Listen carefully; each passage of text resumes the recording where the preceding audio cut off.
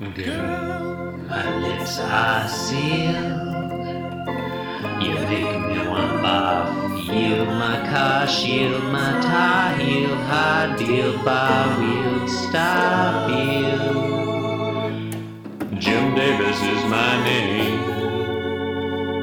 You're listening to Being Jim Davis, the original daily Garfield recap podcast, except no substitutes. My name is Christopher Winter, and I'm Jim Davis. My name is John Gibson, and I am Jim Davis. John, today is Tuesday, the 27th of June, 1978, and we are looking at what I would argue is perhaps the poorest Garfield strip to date. Your thoughts? Well, I don't know if I'm going to go that far with you, but it is certainly not good. Perhaps we should give a brief synopsis. What happens in this strip? In this strip, Garfield may have met his match when he attempts to seize a nearby pot roast.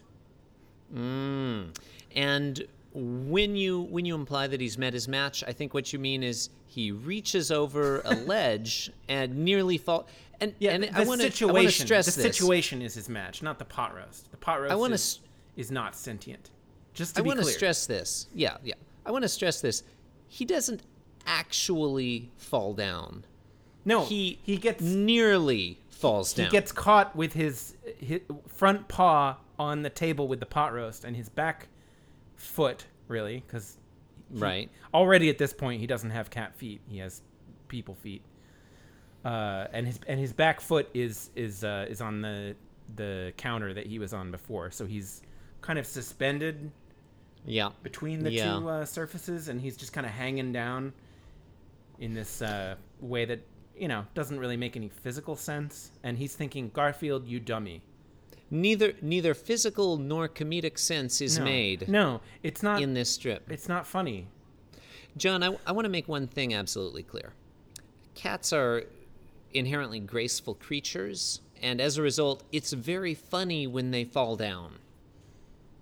Granted. It's like watching ballerinas fall down, or always a blast, or alligators dance ballet. It's incongruous and therefore funny.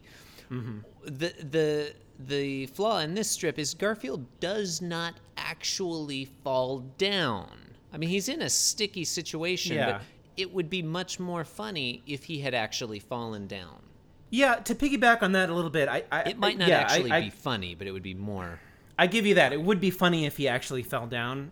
I started to say that it would be at least somewhat interesting if the next strip started where this one left off, and Garfield were just stuck in that position. Like that might be interesting, but probably still not. No. You know what it would be?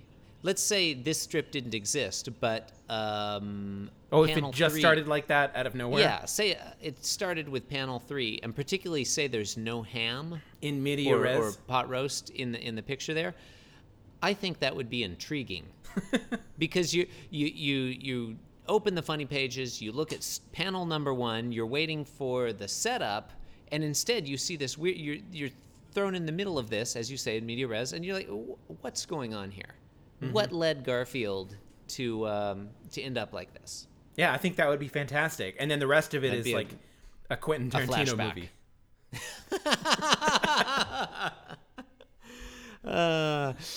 This one is not good Garfield, in my opinion. I will say I got two other minor points to make. One is that Garfield, as we've seen before, is usually surprisingly athletic for his girth.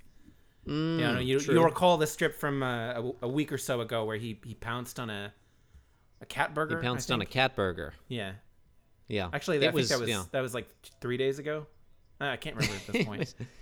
I mean, they're already running together. Garfield time is somewhat like bullet time. It's the laws of physics bend. But it's not plausible that he couldn't just jump that far because we've seen him do it. Yeah, he could totally jump that far. You're absolutely right. And my second point was just that this is the second strip in a row where Garfield has got his comeuppance. in some form. They're really building up the tension here. Old Jim Davis is. I only have one further point to make about this strip. In panel 1, Garfield is licking his lips as he looks at the pot roast. I think that's kind of a funny picture. Look at his tongue there. Look at that little red tongue. Yeah, I think that panel by itself is actually fairly strong. But it just doesn't go anywhere.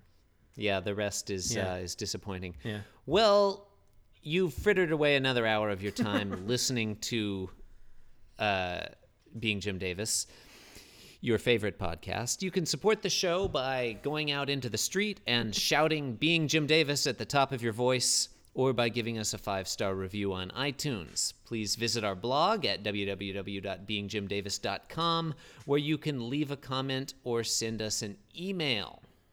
John, where can listeners find you on the internet? Listeners can follow me on Twitter at 1000WBird. And I'm at GarfieldHater99. Thanks for listening, and bye for now. See ya.